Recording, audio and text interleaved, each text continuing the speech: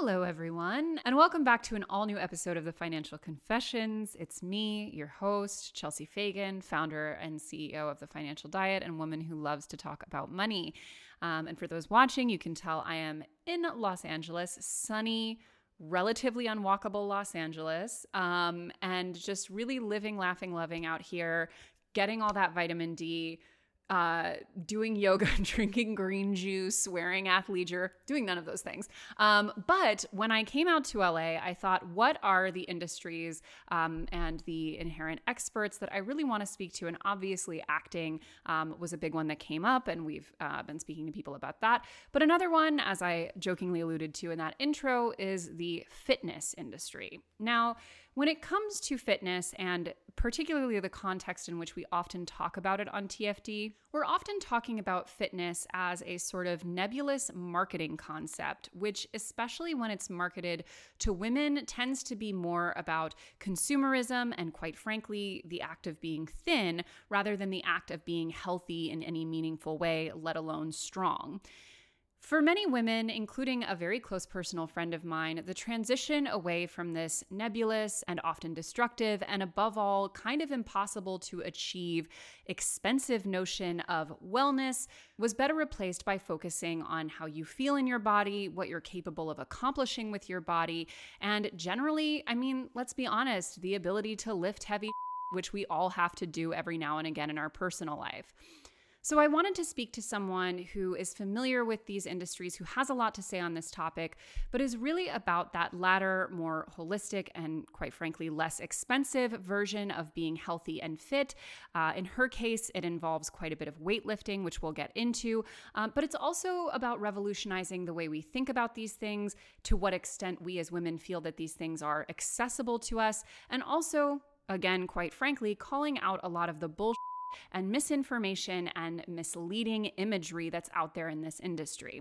So with all of that said, I'm incredibly excited to be sitting down here today with writer, weightlifter, certified personal trainer, and all-around cool person, Casey Johnston. Thank you. Thank you for having me. Thank you for being here. Here we are. In LA. In Los Angeles. I'm new to LA, so it is also weird for me to be like, I'm in LA. You know, I can't even really process it sometimes. It's the degree to which I just don't think about the weather anymore is kind of shocking. And thanks to Advisor.com for supporting TFC. Advisor.com offers expert financial planning and investing for a flat annual fee. Schedule a free consultation call with Advisor.com today at Advisor.com and never make another financial decision alone. No, but it is really beautiful. And as I alluded to, unfortunately, and this is like, listen, if I lived out here, I would be like, my number one issue is like, we got to increase the public transit, the protected bike lanes, the walkability. And it's interesting to me to get on the topic of fitness, to be in a city that is so kind of superficially obsessed with this idea of being fit, being well, being, in shape, all of that stuff.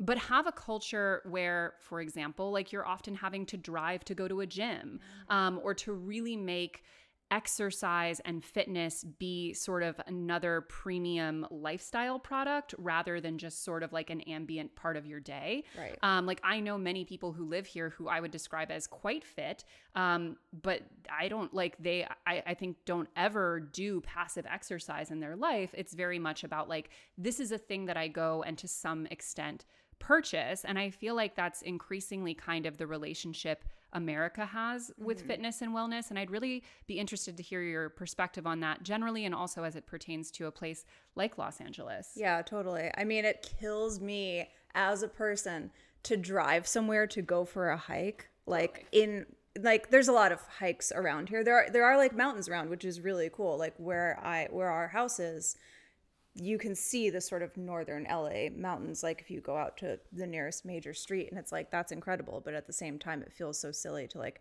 drive 20 minutes to go for a 20-minute hike and then drive back to my house.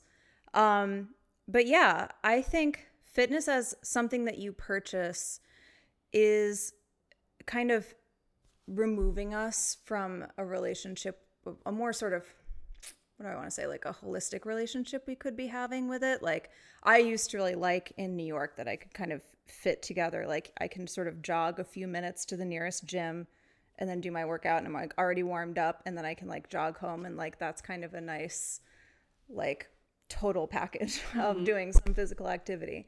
But you know, I think, what do I want to say about this? I think that we have a lot of pressure to keep up with our health. Like we get a lot of, there's just so many like health oriented headlines where it's like, you know, everyone's blood pressure is up, everyone's like BMI is up, everyone's like eating too much sugar, and like, and then also the cures for all of these kinds of things are always coming like really rapid fire at us all of the time. And it's like so much information that we have no idea how to organize. And then we're just sort of like everyone's trying to grab on wherever they can.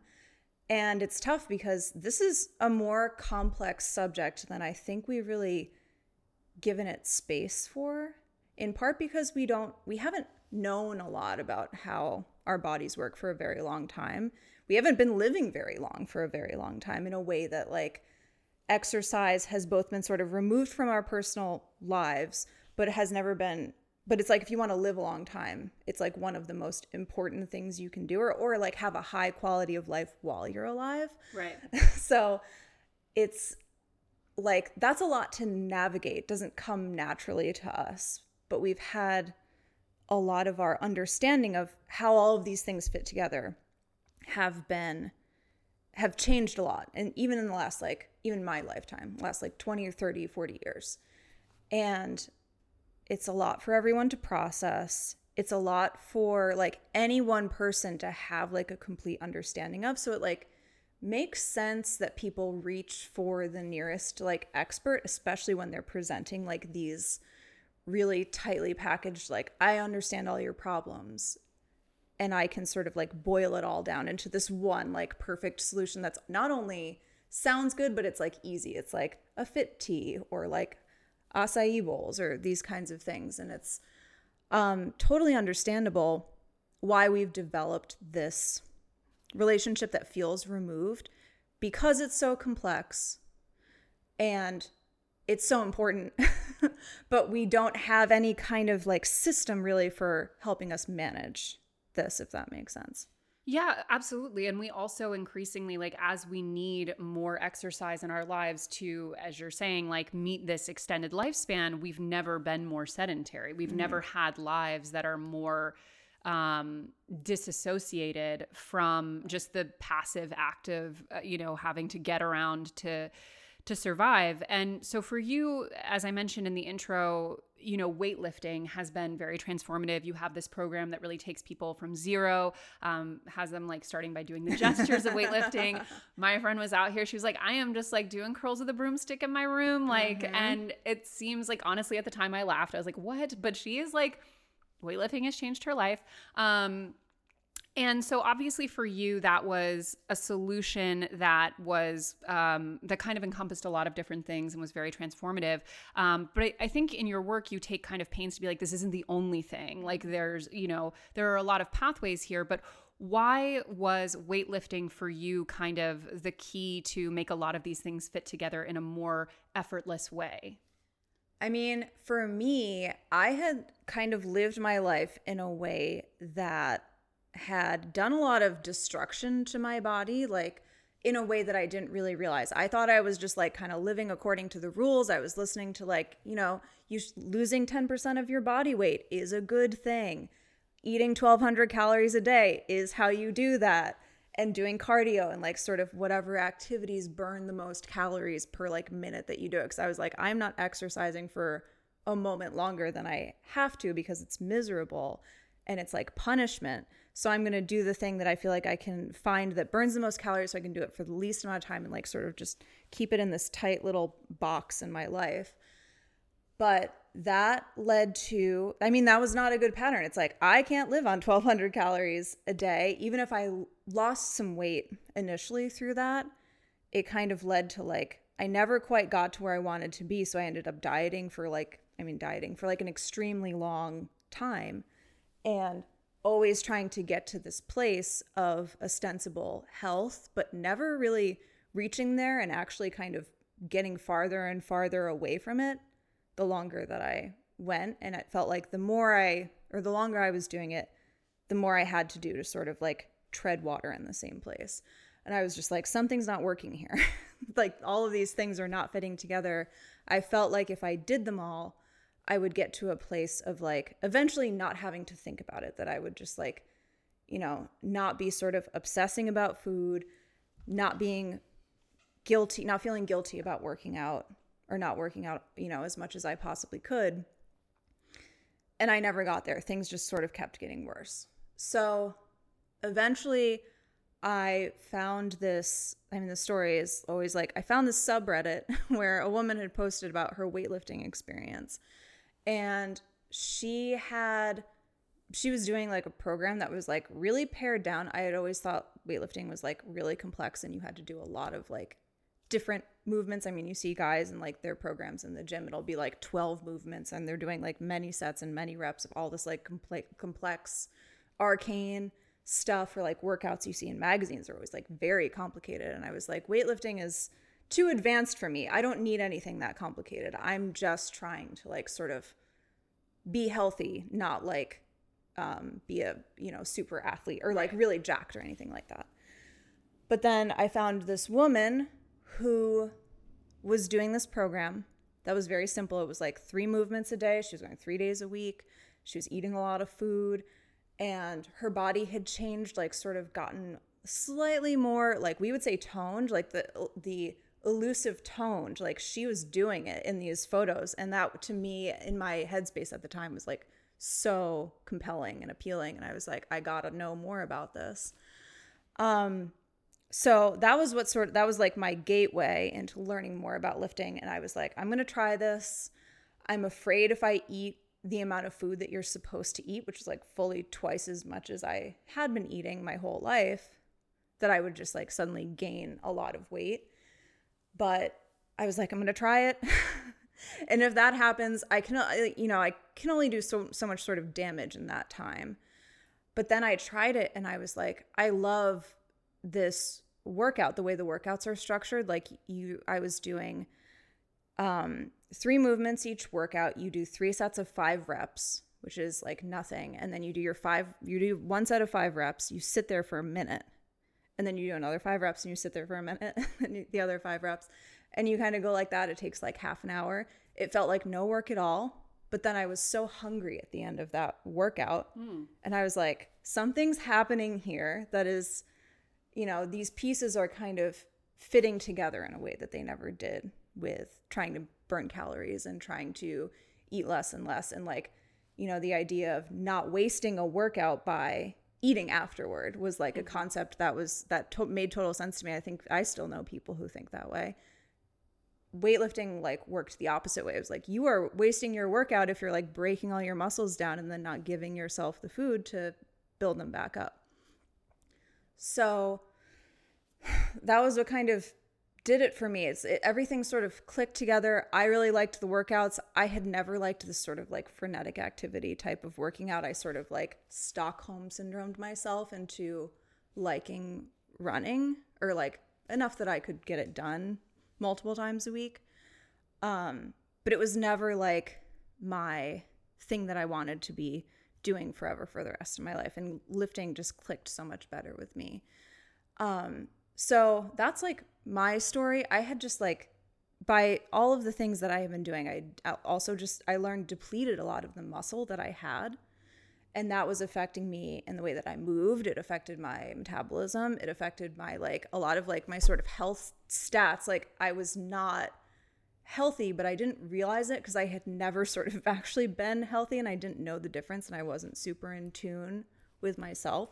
So lifting helped me kind of get in tune with those things, but also get myself back to a baseline where I had like a functioning body and like a functioning amount of like muscle mass. I needed to build it back, which I had always thought dieting and health and like aesthetics and like the way people looked and getting toned and whatever was just about losing enough weight that your muscles would, like all the muscle that was down there would just suddenly show through. And it's like, not that simple. You can diet away your muscle so that you kind of never get to the point where you're looking the way that you think you're going to, like, when you see sort of like muscular looking thin people, it's like you have to do a kind of very specific thing that actually kind of sucks in order to like look like those people. But the ultimate point was that I needed to get my muscle back. There turned out to be a way to do it, and it was lifting. It was like I didn't even know what I had done. And then I was very lucky that I found this thing that could sort of undo what I did.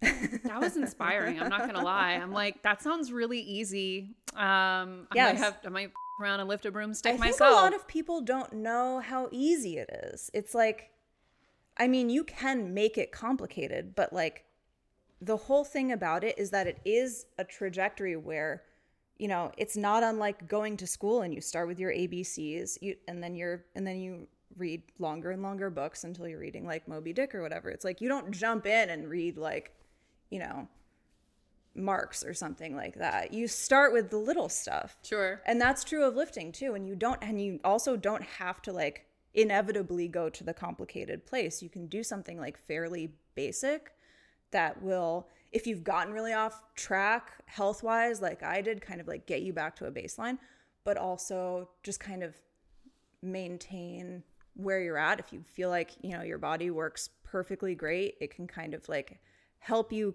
keep that baseline of functionality as you get older, as you maybe are more sedentary, like as your sort of life changes. It's like it can be just a nice way of staying in touch with your body and yourself and like the physical movement part of things.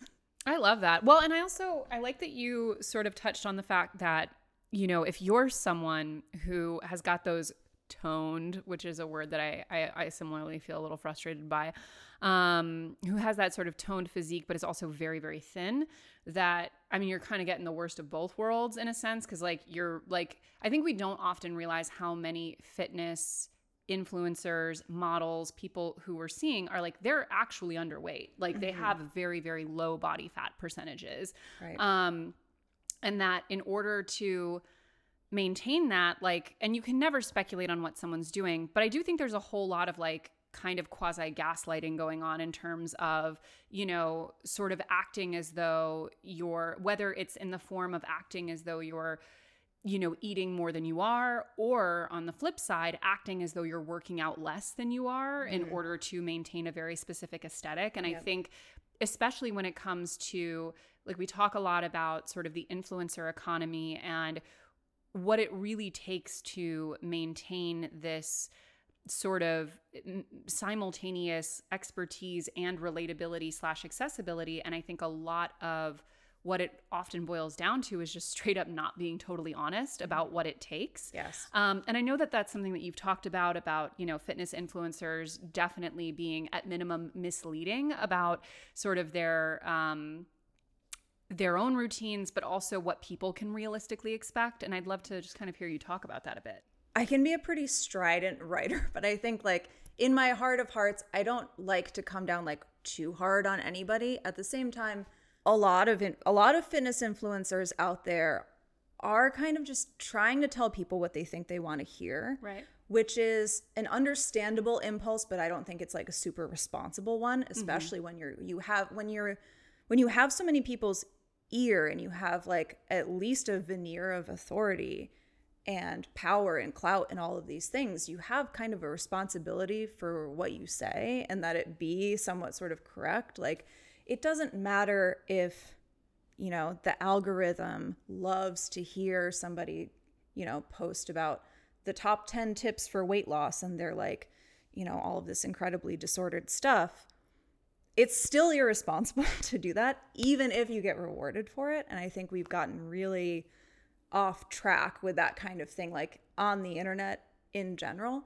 The thing that I've sort of centered or honed in on in the way of thinking about this is kind of like most people out there are either working super hard and you don't see it and you would have to sort of like replicate how hard that work is in order to kind of even get in their realm. It's like when you look at a celebrity, it's like they have this is not like a incredibly unique thought, but it's like they have a personal trainer, they have a personal chef, they have assistants to like wake them up and put them down for a nap and like all of these things.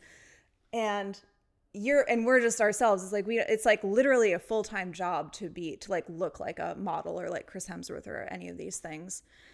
And then the other end of the spectrum is just like a lot of people are basically the genetic elite. It's like even if they are maintaining an incredible physique with no drugs at all, they're not it's not worth comparing yourself to them if they're able to look like that because of just like their biology. Like right. You're just never gonna get there. So it's like you're putting yourself in such a bad position. And it's like impossible to tell which of the two it is.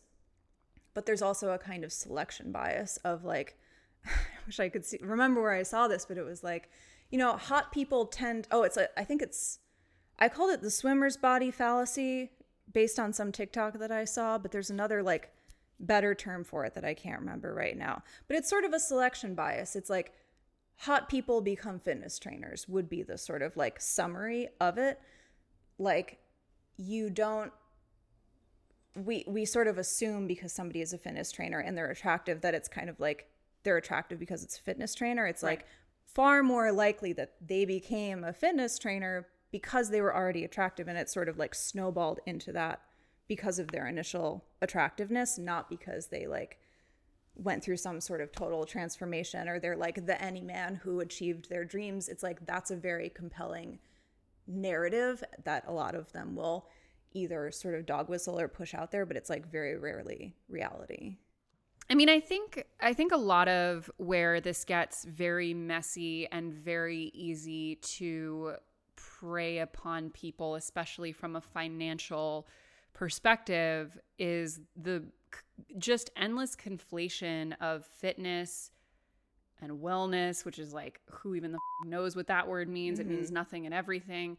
And thinness, which I think is fair to say, like I think we've done enough studies now. Like in general, the studies show that like working out is not the way to lose weight. Like you should really decouple those things. Like you can often like, you know, put on muscles, which will add weight. Like you're hungrier if you're eating, if you're supplying your body, like you're not going to become underweight, which is what a lot of like these, you know, thin aspirational figures actually are. Like that shouldn't be the goal of working out. And often people find that it's counterproductive to the specific goal of weight loss. But there's still, I think, a very strong, and I think in many ways intentional conflation of the two. Right. Well, I think I was very taken in by the sort of like, I mean, it was a very sort of popular headline style for a while that was like, exercise won't make you lose weight.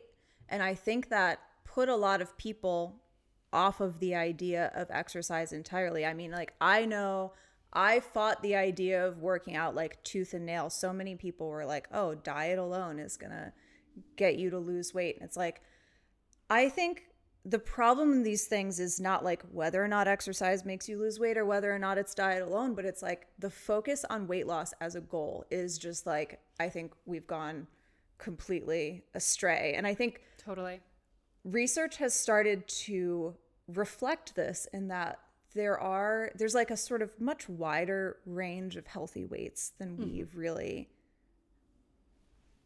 understood so far. Like doctors and the medical establishment have really fixated on weight as like a health marker and BMI.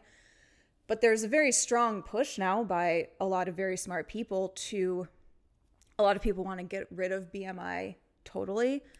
But it's also a strong argument that BMI is just like, it's not the thing to focus on. Even if you want to use it as kind of a neutral tool, there's so much more that goes into the picture of health that like doctors aren't looking at, and doctors are often using BMI as an excuse to not look at anything else. They're like, okay, lose weight first, and then we'll talk about like whether your medical issues are because of weight or anything else. And it's sort of like, if we treated any other metric like that, it would be crazy. But we have such ingrained fat phobia that we have allowed doctors and the medical establishment to default to that in a way that is harmful. And it's like, even if most cases do shake out that way, it's not a responsible way to respond to somebody's health issues, to sort of say, well, you have to like take care of this first on your own. Often I've heard from people who say their doctor told them to lose weight, and they're like, okay, how do I do that? The doctor says, eat less.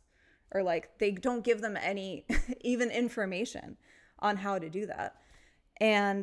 But I think for those reasons, but also the fact that even if you are able to make weight loss happen, or like it's something that you want to happen or that you do medically need, it's so slow, and it should be slow. Like the recommended, I think this is another number that should be stuck in everyone's minds if it's not, but it's like one of the real ones, that healthy weight loss should be like a pound or 2 a week. And there's like pretty good research that shows it's not easy to keep weight off if weight loss is the right thing to do at a faster rate than that. Mm-hmm. So that's like, if you're losing a significant amount of weight, that's a couple years or a few years that you might be working on this. And that's if you can like really consistently maintain all of the pieces that need to go into that. So for that reason, I think it's just like not a great thing to focus on. It's so long-term, when we can get so much out of these health elements of like what we eat and how we move on like a much shorter time scale. Like in a matter of like a few days, you can feel a difference from like eating, changing some of your eating habits or working out. I mean, working out is like more my realm, but I really think that when people learn to like move their bodies a little bit better, so many of our pains come from not moving very much, or kind of not knowing how to move. The fact that we sort of like lurch over at the waist when we want to pick things up, versus we're all like this over and our like sitting at our screens. desks on our computers. And I get people who ask me like, how do I fix my posture and things like that? But it's like, you probably wouldn't sit like this, if you kind of like did the mobility work that goes into a lifting routine, let's just say, for example. And I think that is a lot kind of more straightforward, like I was saying, and simpler, and it's like not complex, and it's not some sort of like special advanced topic in having a body. But we've given it this perception, we've given people all these sort of like, we've filled their heads with, you can do this just through diet, you like exercise is terrible, and it's about guilt, and it's about weight loss, and all of these like terrible things, and it's about like your gym class where the gym teacher yelled at you, and it's about like your mom who was always like, had a bad relationship with her own body and working out. And we've sort of packed all of these like hang-ups into that space, that it's understandable that people like sort of have a reflexive revulsion to exercise, and they welcome any opportunity to not have a relationship with their bodies or with moving them. But I think that's something that we need to start driving at a little more directly, especially if it's like, I take a very flexible attitude to how people want to live their lives. It's like, if you want to live not working out, you don't like it, it's like, I think that's totally fine. If you do want to change your relationship with your body, it can happen through exercise, but it's important to kind of take it seriously in the sense of, you may have a lot of kind of valid and deep-seated issues with those kinds of things. And that's like worth working through and taking seriously in a way that I think a lot of people are like, what's my problem? Why can't I just like walk into the gym? Why can't I just like sweat in front of somebody else, or like move my body in this way that like involves sticking out my butt? They're like, what's wrong with me? What's wrong with me? And it's like, it's not anything wrong with you. It's probably something that you've been through that you didn't choose. And,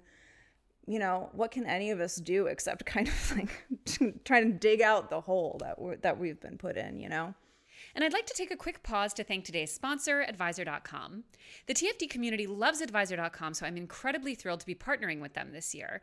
As you know, one of my life's passions is making financial education accessible for everyone. It shouldn't matter where you come from, what level of education you have, or what your current financial circumstances are.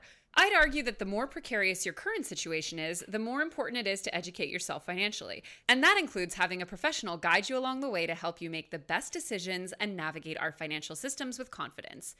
Getting to work with a living, breathing financial advisor has historically been out of reach for those with less than $250K in the bank, despite the fact that many of life's meaningful financial moments happen way before hitting that financial milestone. Robo-advisors and apps have tried to fill that gap, and while they can be helpful depending on your situation, there really is no replacement for one-on-one guidance and connections. Advisor.com provides their clients with a top-notch advising team for a fixed, flat annual fee. If you have money resolutions for 2023 and are feeling motivated to make positive changes, think of them as your financial accountability partner. Their team of advisors work for you, not commissions, and will help you to achieve your smart financial goals through planning, investing, tax strategizing, and more. As I mentioned earlier, the TFD community loves and trusts Advisor.com. Schedule a free consultation with Advisor.com today at Advisor.com and never make another financial decision alone. Yeah, it's tough. And I mean, like, to be honest, and I mean, I haven't done your program, although from what I've heard from very reliable sources, it was like really not difficult. But I will say, like, there is a reality to the idea that as much as, like you alluded to earlier, like hot people become trainers and then trainers are hot people. Like, I think that's probably accurate. Although I will say shouts to my beloved Pilates, because I don't know where you are, but like a lot of those classes, it's like 50, 60 plus year old women filling up those classes, and they're fit as hell. Don't get me wrong. Like, they are fit as hell, but there are a lot of people in those types of classes who are definitely like, they are clearly there to like be in a better relationship with their own body. And they're not there to like, it's not a runway. Let's just put it that way. And there are a fair amount of exercises like that. And even if it's not like your primary thing, I think it's important to seek out environments where, because don't get me wrong, like you can go to like hot girl Pilates. I never have. They make me upset. They stress me out. But I think it depends on location. It depends on the types of exercise. Sometimes it depends on a lot of factors, even the time of day. But like, I think a lot of people at first will often go into environments where it is like a runway, where people all look a certain way and they're also very good at what they're doing, which if you're not, is extremely intimidating. And it also then feels like the objective now, once again, even if it's not thinness necessarily, it's hotness. It's like we've maybe gone from like having a very low BMI to like having, perfect sculpted abs and like a big bubble butt and a tiny waist and like all of these other things that I think are equally difficult and unrelatable for people. And obviously, yes, as I mentioned, there can be exercise environments that are more welcoming, that have people of all ages, of all sizes, etc. But for people who feel like the fitness world for them has always just been a fundamentally sort of hostile place, do you have practical tips for getting over that in a way that doesn't involve, like, some people go the route of like a one-on-one personal trainer, which is great, but expensive. So, I mean, it's tough. It's like if the only environments you have available to you, you've like tried it and you feel uncomfortable, it's like, that's really difficult. I think, I hear from people where it's like, if you live in a small town, there's like one gym. And if the one gym is like, you feel like the owner hates you on site for whatever reason, it's like, that's very difficult to deal with. I don't think that's like, and that's valid. I'm not like that much of a can-do girl boss where I'm like, you got to go in and like make friends with the trainer or the trainer, shoot him in the owner face, or whatever. Like, show him his boss. But I think a lot of times, so like I'm specifically talking about not that, but in a situation where you have just sort of like an abstract fear, apprehension of gyms or of classes or the concept of working out, again, I think it's sort of worth taking that seriously. And by that, I mean trying to break it down and giving yourself the space to sort of work on it in an open way, versus kind of trying to browbeat yourself into like, lots of people work out, why can't I just like do this? Like, I should just go do it. But it's like, going to do it may be a more kind of complex process for you, and like, that's okay to break it down. I just in my newsletter wrote this series of 3 articles where I was kind of like, if I were starting at the gym for the first time ever, but also I find this kind of useful just starting at a new gym, which I've done a handful of times now, to kind of like break it down into this process where I don't combine going into the new situation and accomplishing something in the same session. I will. So the first step would be sort of like you go and you just sort of like assess the vibes. You like get on, you're almost like doing recon. You're like on another mission. You get on a piece of equipment where you can kind of like see a lot of the gym and just like take it in and like watch what people do and like make that your sort of, that's the workout in a way. Like you're not trying to go and like do your reps and like find all the equipment that you need and like how to use it and all these things. It's like, that's a lot to deal with. You kind of just, at first you just go and observe. And then the next step is like, you are doing essentially a dry run. You find all the stuff that you need. You figure out how to use it. You kind of like get to the point where you could actually start doing your workout and then kind of go to the next thing. So like in the workouts that I started doing, it's like you would kind of like go to the squat rack, figure out how to put the barbell on the right, like, or move the hooks up and down and these kinds of things and get it all ready to do your set. And then like, okay, that's all I need to accomplish for the day, and then go do the next thing. And then on a sort of third session, that's the time that you would actually start working out. And I think this is like, that kind of breakdown is a little bit more hospitable to the kind of hangups that people have. I hate to say hangups because that sounds derogatory, but like the things that hold people back from the gym. It's like everyone's afraid of the sort of social environment. They're afraid of doing something new on their own. They're afraid of looking silly. So if we sort of like take those things one at a time, it can be a lot more manageable, I think. So that's what I would suggest. I think that can be like a much more kind of like trying to deal with the new environment of it all. I've compared it to like starting in a new school or starting a new job. It's like you don't really walk into a new job and like start doing the new job right away. It's like you have orientation and you meet your boss and you set up your desk, and like kind of like a few days or a week later, then you start doing your job. Really in earnest. Yeah, totally. I mean, it's like not dissimilar from what we recommend for people financially. Like if you're in a total mess financially, like for the first month, like don't like say you're not going to change anything. Like you're not going to make a budget. You're not going to like, you know, restrict your spending in any way. You're not going to change anything. You're just going to track your money. Yes. Like just like set up the app, like look at your bank accounts, print out some statements, like just get a sense of where your money is.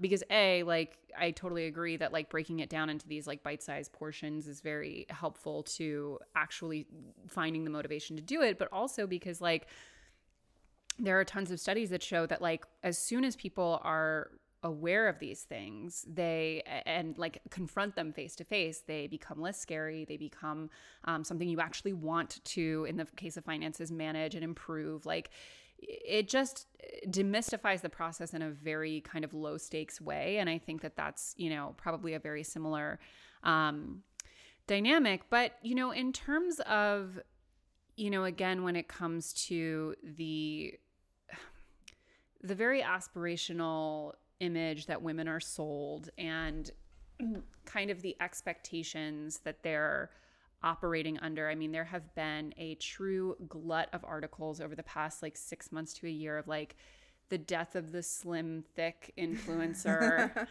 She's been stoned to death in the town square. And the rise of like, you know, thin is in. Like it's, you know, they got they're hoarding that diabetes medication. Listen, I'm in LA. I'm sure the vast majority of Ozempic and like whatever that other one is, the insulin medication that is necessary, like very helpful for people with diabetes, but is being taken by people who don't necessarily need it. This isn't Wegovy, is it? Wegovy and Ozempic are the two big ones. But they're excellent for weight loss. And they have just taken a lot of like celebrities and wealthy people by storm. And I don't know if it's like a cause or effect type of thing where like, because it was so available, now it's cool, or it was just like, you know, it just happened to sort of coincide. But like, obviously the Kardashians, who will pay for their sins against women's self-image, I must be honest, in so many ways. You look at, you know, other influencers, models, actresses, there is a very clear shift, I think, in the past year, especially, of what is considered aspirational for the female form. Now, of course, all of this is bad, right? Like, it wasn't better to be like, oh, I want to look like Kim Kardashian, who has, you know, a 15-inch waist and a 30-inch hip or whatever the hell was going on there. It's not better to aspire to that than it is to just be extremely thin. Obviously, they're all bad in different ways. But I do think, I mean, just not even in an observational way, like as a woman moving through the world, it can be, I think, very difficult to remove yourself from the notion that not only is there something that you can be aspiring to, but that the very sort of essence of the physical form you live in, if you happen to be shaped a certain way, or happen to be, happen to look a certain way after a certain period of time or what have you, that your very body could be out of style, that the way you sort of naturally are formed could go in and out of fashion. Obviously, you seem like someone from the outside who has formed a pretty healthy relationship with the way that your body looks and the way you feel in it. And I would love thoughts that you have about kind of tuning that out, both from a practical, like what I'm sort of reaching toward perspective, but also how I perceive the way I look, regardless of what I'm reaching for perspective. Right. I think it was important for me I think what lifting helped me do was shift my focus on my body away from what it looked like to how it felt to be in my body and what it could do, basically. Like the fact that I could go to the gym and squat, 135 pounds is incredibly validating. Is that like a lot? That's a medium amount. I mean, people who hold world records squat hundreds of pounds. I think, well, here's the thing. 135 pounds sounds like a lot. I think before I started lifting, I would have been like, I have no need of ever lifting that much. I don't really feel like I could ever do it, but it's like, it's much more achievable than people think. It's like, I think, in 6 months, most people could lift that much with like just kind of showing up to the gym, eating enough protein and carbs and fat. It just sort of happens in a way that's like, I can't stress enough how magical it is. And I say this, and I don't know, it's hard to know how many people in raw numbers believe me, but I get these emails from people who are like, you said this and I didn't believe you, but then I did it. And like, now I know exactly what you mean. I wish I could, I had better words to express it, but it's like, this is a very central component of lifting. It's called linear progression via progressive overload. And what that means is you sort of show up to the gym, you lift a certain amount of weight, you go home and you eat your food and you rest. Usually you don't work out subsequent days. Like you would not go on Monday and then on Tuesday, you kind of like take a day off, then you go back. And then you add a few pounds to what you lifted before. And you can do that every session for like months, for some people for like a year. I think some people even longer, but it's like, to be able to do that for 3 months, it would be like a very straightforward thing for people to do.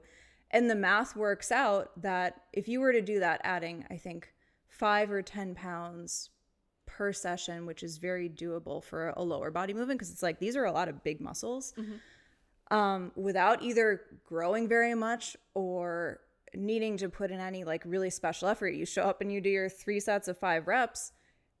In that few months, you're suddenly squatting over 100 pounds. It's like much easier than people think it is. And that's just, it's truly, I'm going to say magical again. It's like our bodies are meant to be able to rebuild muscle in this way that is not well understood. And it's like, if we bring it back to the sort of like focus on weight conversation, another thing that we've like barely started to unpack is body composition, how important like lean muscle mass is when we're looking at people's like weight and bodies and health. Lean muscle mass is very important to a number of health aspects. Right. And it's like, if you have kind of, I hate to say asleep because that's not a technical term, but if you have kind of like latent muscles or you have like depleted muscles from dieting too much, putting in that work to rebuild them is a very like significant thing, but it's also it comes naturally to human bodies in a way that is really, I mean, I was so like, I hated biology in like middle school and high school, but this has been like so compelling to me as a biological concept. I think knowing about this process really helped shift my focus to what my body could do and the way it felt to be in. The fact that I could substantially affect the way that it felt to even just like bend down to pick something up, or like carry a box, or carry my groceries, or like move stuff around on shelves overhead. Or one of my classic examples is putting a suitcase in the overhead bin, which is like an impossible task for somebody who doesn't lift weights, but it's like so incredibly easy if you do even have like sort of a baseline level of overhead press is one of the lifting movements where you're kind of learning to lift weight overhead using the right muscles. And I just like, I think that was the most transformational aspect of learning to see my body differently and kind of pulling focus away from like, how do I look? Does it look the right way? Am I like, how do I compare to these other women? And it's not to say that those thoughts like completely disappear entirely, but having a different way of thinking about your body and a different focus is really important. And I think it also helped me on like a more minor note to try and give myself as much as I could in an environment where other people felt or thought the same way about their bodies. Like I made a separate Instagram before I ever started posting to my Swole Woman Instagram. It was just like a feed of other women who did powerlifting, which is specifically the strength training sport where you're doing like max attempts of squat, bench, and deadlift. And those women just like not in any often sort of outward facing or like really, you know, for like the front facing communication of their social media was not like XYZ. Your body is about what it can do and not what it looks like. But it was like they were just out there doing it. They were like excited to eat. They were excited to train. They were excited about their accomplishments in the gym. And they were just not thinking about like, oh, what does my butt look like? Like, is my waist small enough? They were focused on like, I'm eating this burger because I want to hit my deadlift tomorrow. I'm like having my rest day because I had a really tough bench day yesterday. And like, that was kind of their whole ecosystem. And that was very compelling to me. Just like I'm picturing just like a bunch of like young trendy Trunchbulls, just like with the big leather belt, just like throwing the shot put and everything. Yes, exactly. I love that energy. It's very empowering. So you mentioned getting enough protein, carbs, fat. Okay. We got to go there. So I feel like my Instagram Explore page and my TikTok feed are permanently and irrevocably damaged from researching videos that we do where we dive into specific subcultures and influencers and peddlers of all kinds of stuff. So it's all battling it out on that feed. It's a nuclear waste zone in there. But one of the things that really stuck out to me when it comes to the fitness wellness space, particularly as it pertains to what you're eating, even leaving aside the weight loss aspect of it, which is obviously a huge selling point for a lot of it, even just like this is what your body needs, like even getting to like the real quackery of like this cures all illness and like all of that. There have been days where I've screenshotted the Explore page because there were people on there who are like on the carnivore diet where they're like only eating like butter and grass-fed beef and eggs and and then there are people who are like, I'm a raw vegan lifter and I'm like, you guys gotta like, we're putting you in a room, let you guys go a couple rounds. Like you can't all be right. Like by definition, you hold mutually exclusive beliefs, and yet you're both so convincing to your audiences about like, not only does this work for me, like this is the optimal human diet. This is what you need. So I'd love to hear you talk about that generally, but also like, how did you figure out what worked for you while sort of tuning out the received wisdoms? I mean, if I were to have like a sort of like philosophy about it, it's almost like the more specific a solution is, the more people kind of like seize on it, like really intensely but we have to pay attention to the fact that it's also often for a really short period of time. It's like, think of any really specific diet you've ever heard of. It's like, the more specific it was, the more of a flash in the pan it ended up being. It's like the cabbage soup diet. Cabbage soup diet. Grapefruit diet was like, I think my mom did that when I was a kid. Let's see. I know of like, there were these like meal replacement shakes that I had a boyfriend once who used to take. I mean, it sounds like Slim Fast for dudes. It was like not far off. Like, I don't know. So it's almost like, and then some more general things. It's like keto's kind of stuck around, but keto is like kind of a little more open to interpretation. Same, or like paleo. Remember paleo? Oh my God. Paleo is huge. Paleo is like still around, but it's kind of like really surged and now it's gone away.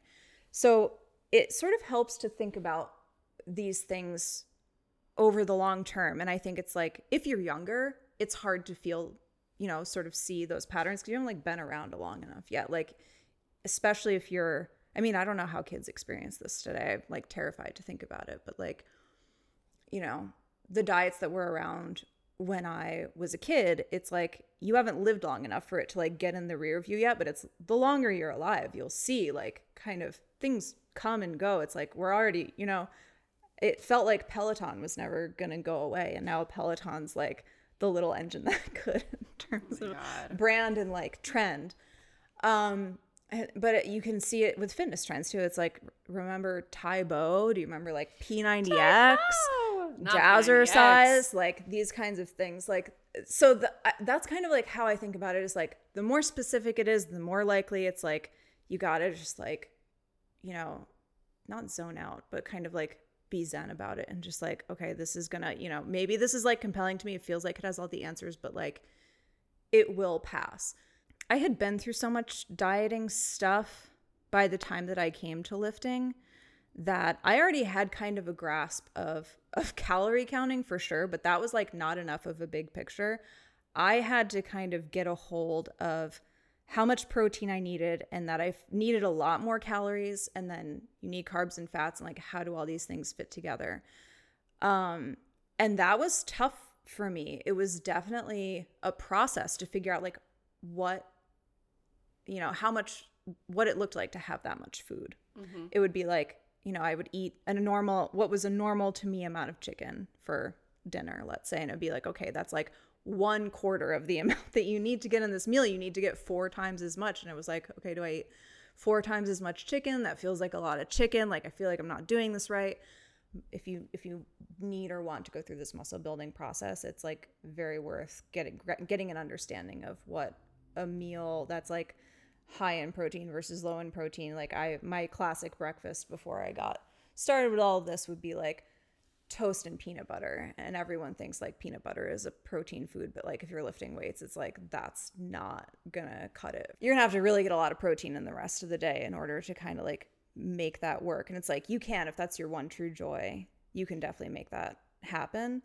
But it really helped me to learn to kind of like put these Legos together by seeing other people do it. It's like made me kind of sad to see there's been kind of a backlash against the what I eat in a day type of post. When they're not out and out lies, which they often are. Right. Let's be clear about that. Right. That. Many of them are lies and many of them are like highly stylized. But I wish there was like a way of knowing that they weren't. It's like when it's somebody that I trust who does it, like there's somebody who I followed for a long time. His name is Alan Thrall. He's done a few, he talks a lot about what he eats, and he's like a power lifter and he runs a gym in Sacramento. But he kind of like backlashes fit influencer trends a lot. And he's done some posts that are just like, here's my normal ass, like what I eat in a day. Like, I have, oatmeal and eggs for breakfast, like a chicken thigh and rice and spinach for lunch. And then it's just like it's on the level of the eat this much site where it's just like, this is normal food for normal people. The protein thing is so real. Like I've been most days, I track my macronutrients because I was like, sometimes you go to the doctor and you're like, I'm just feeling not great sometimes. They're like, well, what are you eating? Because like you got some vitamin deficient, like that kind of stuff. And like, so I like wanted to be aware, and I was like eating what I thought was like pretty balanced. And like after a week, it was like, girl, you're eating basically no protein. Like, because you don't realize how hard it is to get enough of it by the standards of like a relatively active life. And like, now I'm like, I have like hard boiled eggs in my bag. Like I've just like become that girly, but it is really shocking to truly take the time. And I really would, obviously, if you're someone who any kind of food tracking is going to be problematic for you, totally understood, don't do it.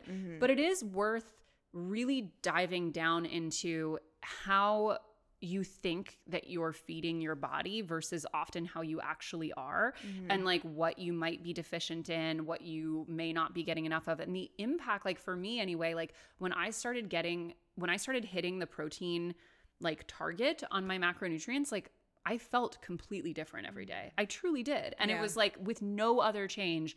I slept better. I had more energy. I had way fewer spikes, things like that. And it's like just from eating like more cheese sticks and like it's crazy. I think it's tough because it's hard to know how your baseline could be different if you change things like that. And I think there's a lot of times like deserved apathy about like, oh, like nothing I do sort of works, and we bear a lot of like individual responsibility and guilt over these things when we don't get like a good like ideally we would learn this in school, or like our parents would know, but our parents don't know anything. This is a very like, it is a fast developing area that we've learned a lot recently, and everyone's just trying to keep up. Ideally there would not be this like sort of high burden on like, okay, I gotta like find a resource to tell me like how much protein is in a chicken breast or like an egg, and like how many eggs I need to eat and all these things. We would just have like a sort of more, not intuitive, but like we would have a sort of body of knowledge about it that we don't have, and everyone's kind of like on their back foot trying to figure this out. So it's understandable that it's neither like an exciting thing for people to like invest their time in, to be like reading these numbers, and that's like in the event that it's not totally triggering to you.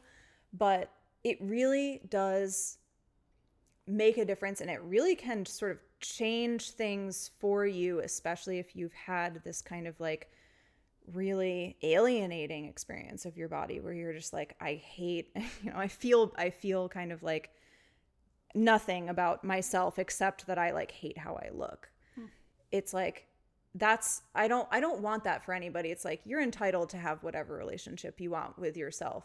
But I think we are not super empowered to feel control over that relationship or to like change it to the extent that it is changeable.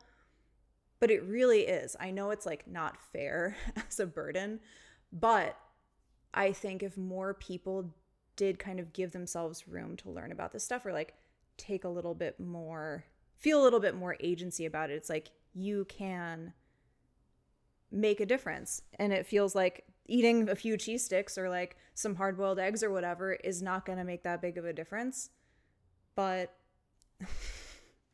I hate to say that it will, but like it can. It did for me, like no joke. And I don't say that to like make people feel guilty about like, oh, this is like another thing that I'm not doing. I know it's hard, and I know it's like, it's not a delightful way to spend time. Ideally, we would like, I'm like, in the vision of a perfect world, we would just have like our perfectly balanced like meal boxes of vegetables and like farm goods like show up at our door, and we would have time to cook them, and it would be just like, that's the world that I aspire to live in. So I know it's like to have to go to the grocery store and be like, oh my God, like which, I don't know, like frozen meal do I buy that like has the most protein? You're like going and looking at all the backs of them because you don't have time to cook. It's like, oh, it's not fair. We shouldn't have to live in this world that we do live in. But to the extent that anyone can put effort into it, I feel like, I promise it's worth it. It does pay off. Well, I agree. I've been inspired. I might maybe pick up a weight. Who knows? Stay tuned. I don't know, probably not. Maybe. I mean, listen, never say die. Casey, it's been such a pleasure. Where can our audience go to find more of what you do? So I write a newsletter called She's a Beast. It's at she'sabeast.co online, and there is a associated Twitter account, and my Instagram is at Swole Woman, spelled SWOLE woman. My Twitter is Casey Johnston. I don't think there's anything else. That should cover it. Listen, that is like a lot of Swole resources. They got many points of entry here. Yeah. Thank you so much for being here. Yeah, and of course. thank you guys so much for tuning in. And we will see you back here next week on an all new episode of the Financial Confessions. Goodbye.